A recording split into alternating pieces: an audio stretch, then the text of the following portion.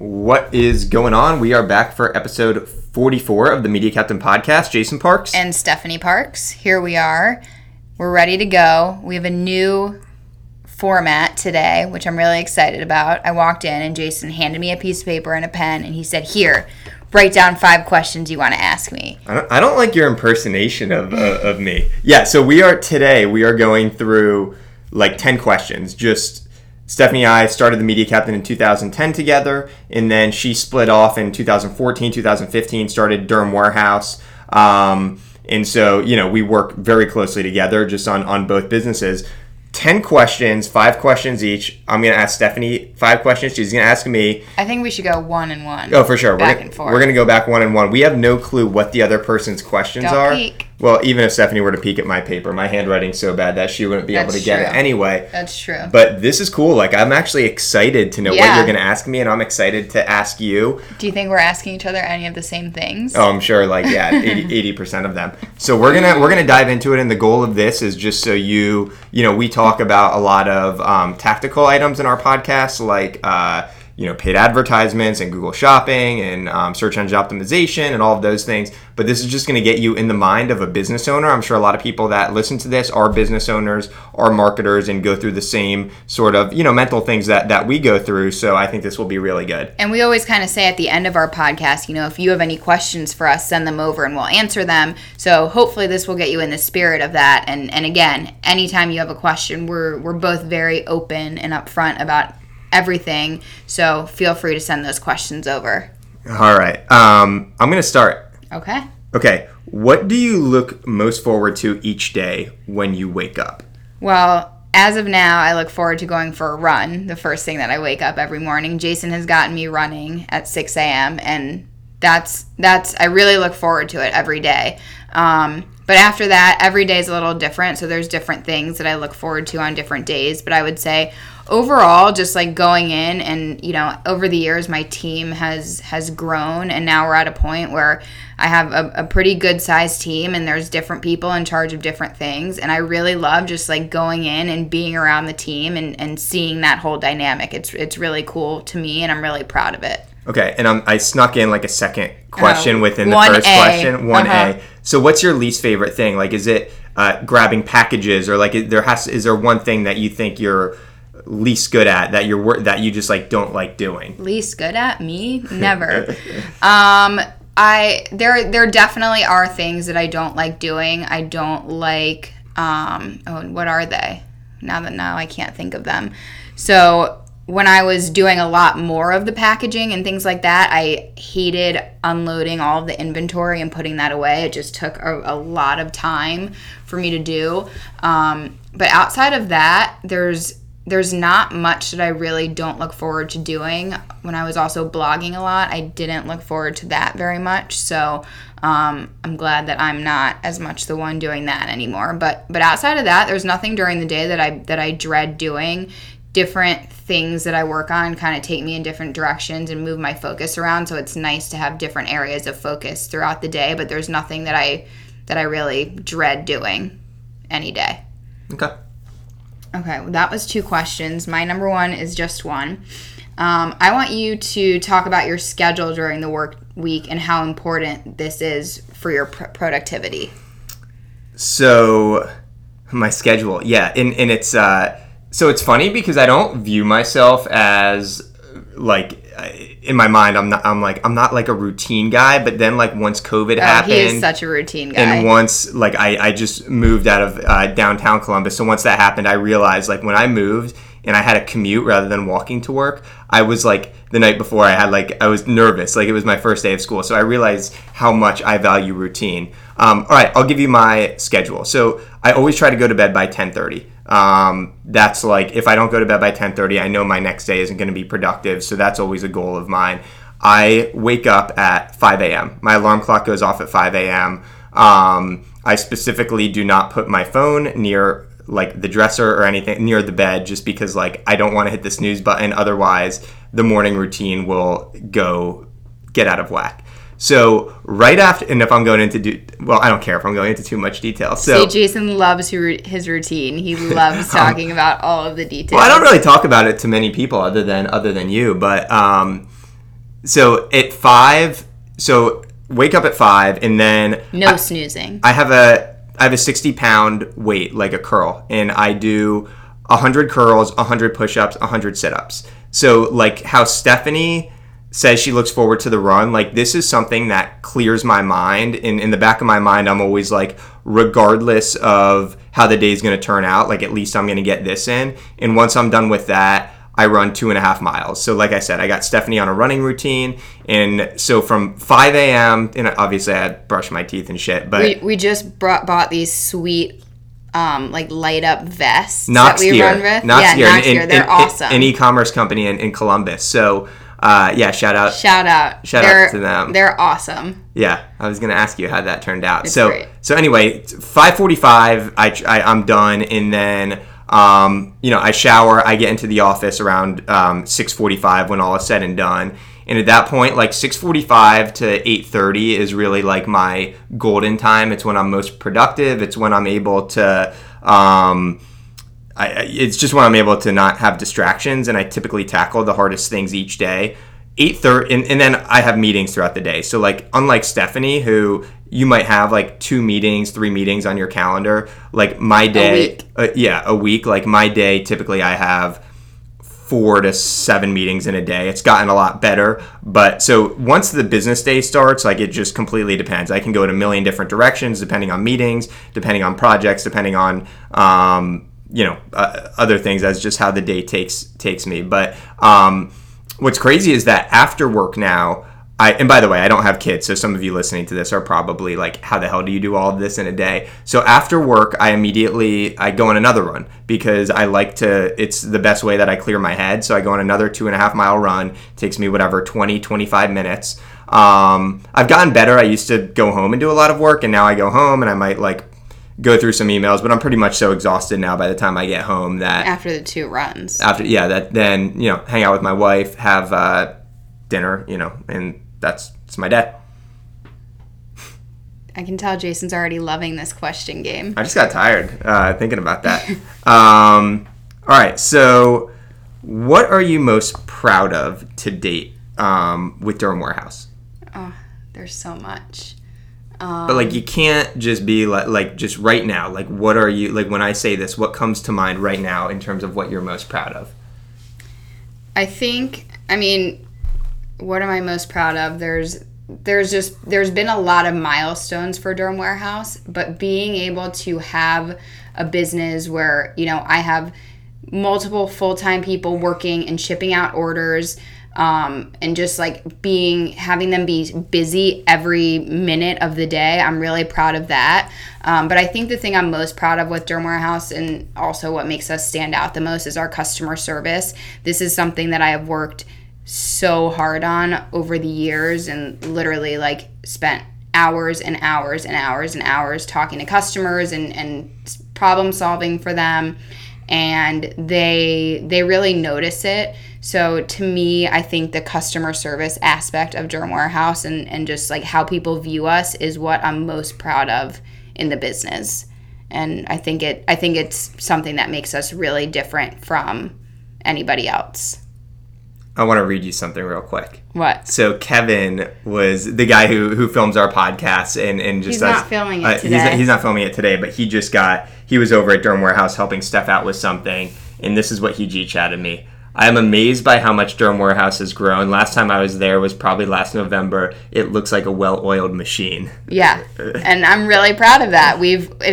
It's been a steady, slow growth, and like we've just made amazing changes throughout the entire time, and every time something changes, even very little changes, it makes such a huge difference in how we run our business, and it's really cool to see. I'll tell you from the outside what I'm most proud of with you in Durham Warehouse is that... Thank you.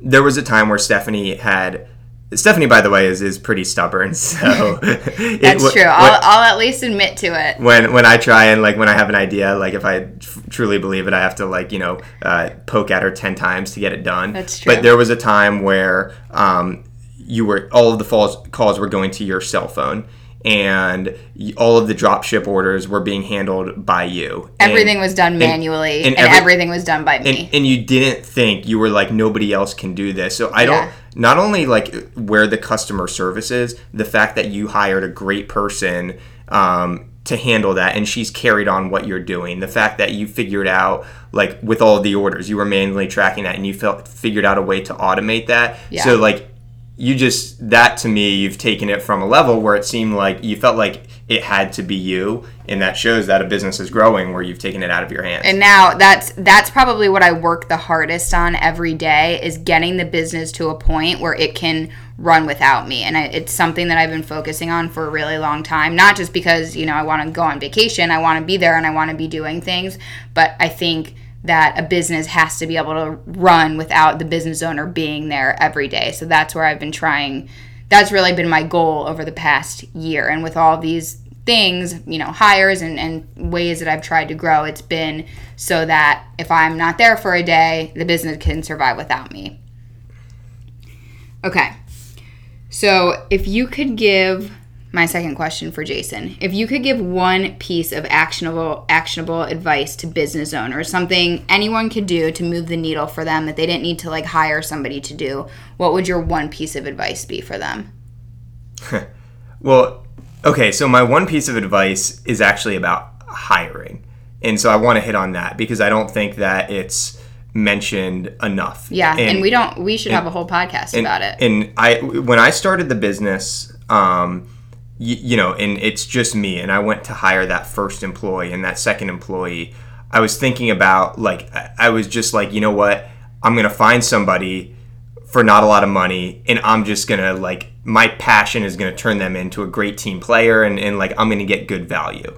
I wish, if there's anything I could go back in time and change and teach other entrepreneurs and business owners, spend more money to hire the right person. Like, if you're thinking between a $40,000 candidate, $50,000, $60,000, whatever it is, go up a tier, because like, it is going to help your business grow exponentially. You're going to waste so much time and energy if you don't have the right person, because you can't teach lazy. Like, you can't make somebody not lazy or not care. So like, that to me is my strongest piece of advice on for growing a business, from taking it from like a solo entrepreneur. And it's so true, because as the business owner, you need to have time in your day to grow the business. And if you're not hiring people that can help you with all of the other things, you won't have that time to get yourself to grow. Not only that, but like, when you have somebody great, you never worry about them. You just know they're going to get it done. And like, when you have somebody that's not great,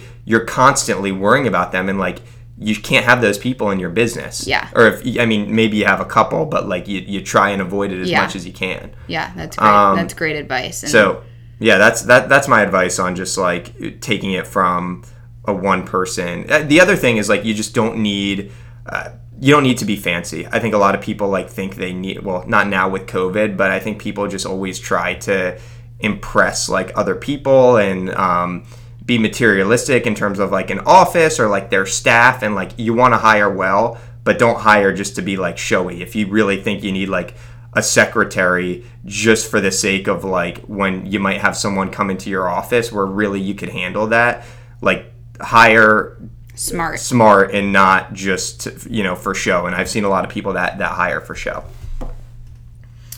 How do you take Durham Warehouse from this year? We just and we're always transparent on Durham Warehouse in terms of like our revenue and how we're doing. We just surpassed 3 million in sales for Durham Warehouse. How do you take it to 10 million? What is your game plan? Oh, there's so much. So my game plan, now I feel like I have the staff in place, maybe not to take it to 10 million, but to grow. Whereas before, I didn't think we would be able to handle it. The question is, how do you take it to 10? Well, the first step is making sure that you're prepared to handle those orders. So now I think that I'm in a place where, I have a great team in place, and I have a great process where I can hire more people and not be spending huge amounts of time doing that.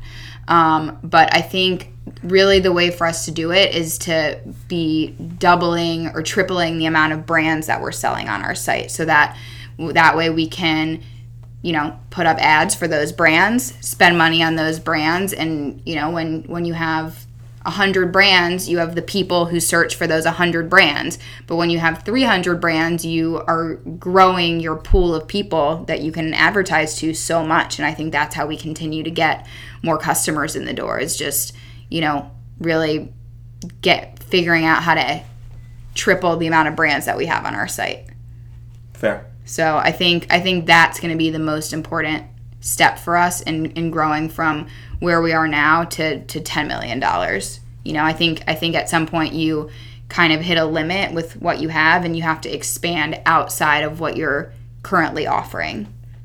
Yep. And I'm sure not all of those brands will be a huge success, but we, in the next 200 brands, we can have 50 brands that are just as successful as our most successful brands now. Well, and I think the other thing to hit on is, like, when you're doing that simultaneously, what are me and you working on right now? Like, we're working tirelessly on, like, improving our ROAS, which is return on ad spend on Google. Yeah. So, like, once you're adding brands, it's not just like, oh, add brands and, like, doing it in a smart way, and doing it so that you can have a good return on ad spend and that you can be profitable on the brands that you're adding. We've always worked on that a lot. That's always been our goal, and we've always tried a million things to do that, and we'll keep plugging at it.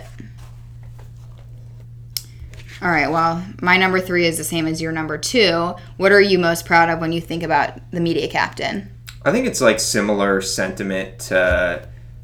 Well, I think it's similar sentiment to you. I think there was a time, and I think, like, most business owners, they have a time where, like, something happened to them where they just felt like they were drowning. Like, you had that, and I had that, and I remember I feel like I've had that a couple of times. Oh, I've had that for, like, I've had that where I just literally felt like I was drowning. I was taking literally 9 phone calls a day. And when you just take a lot of calls, it's exhausting. It's so exhausting. And then I was preparing the agendas the night before because I just didn't have, like, at that point, I had to make a decision, and I didn't have, the staff member to handle that. But I was just like, you know what? I'm going to handle it. It's going to be 3 months of hell, but I'm just going to do it.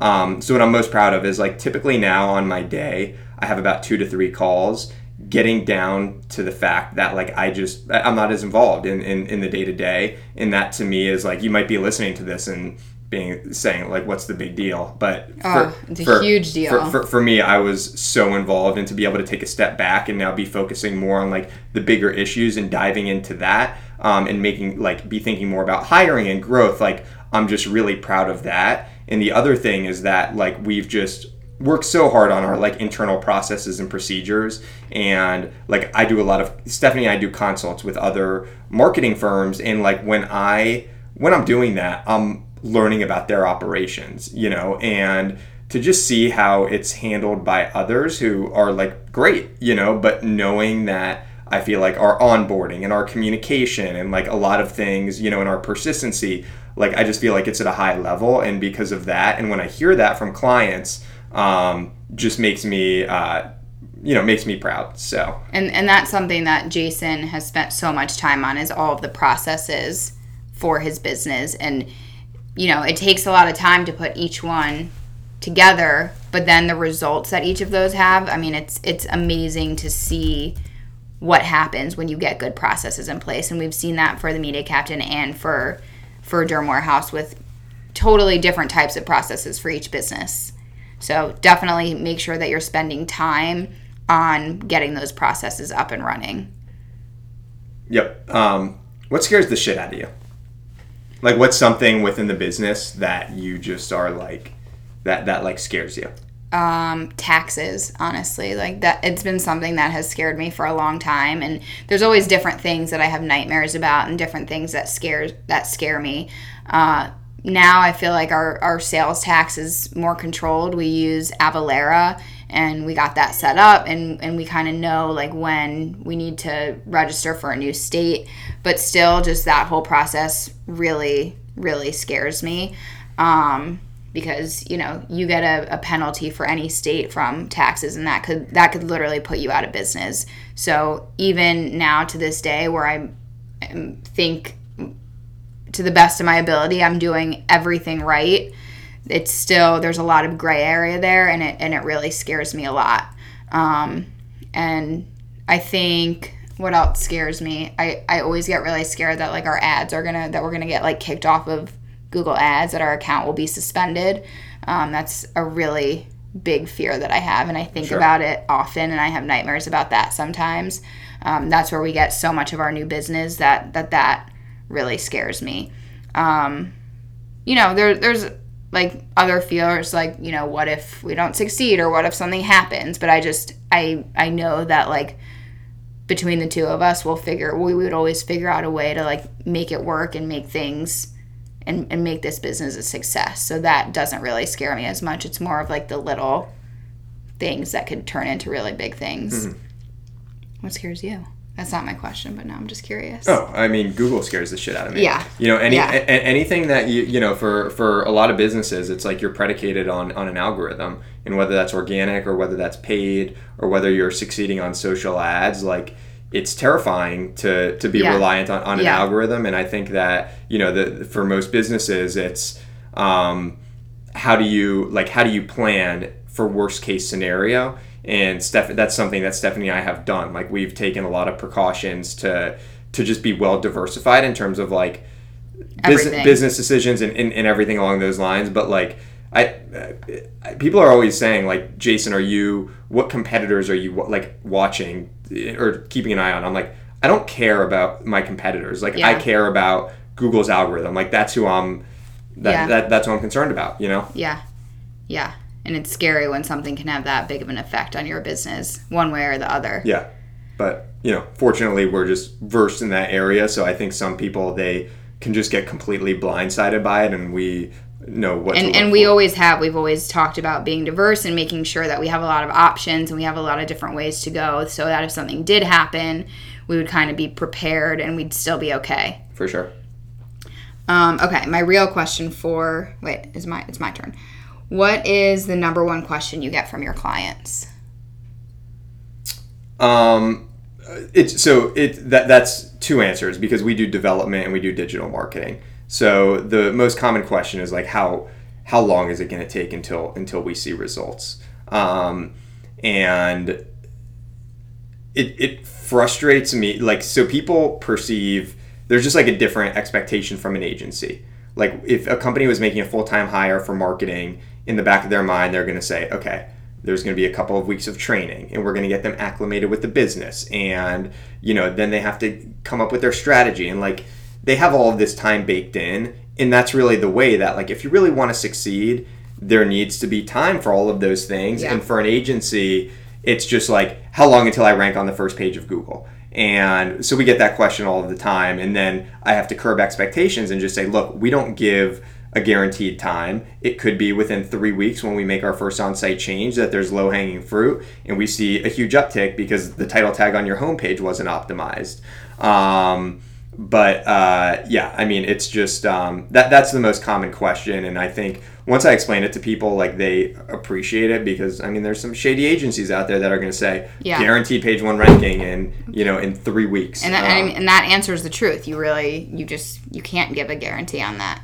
Yeah. On the development side, people want to know if they own access to their files and to their site, which when you build it with us, they do. They want to know how long it's going to take.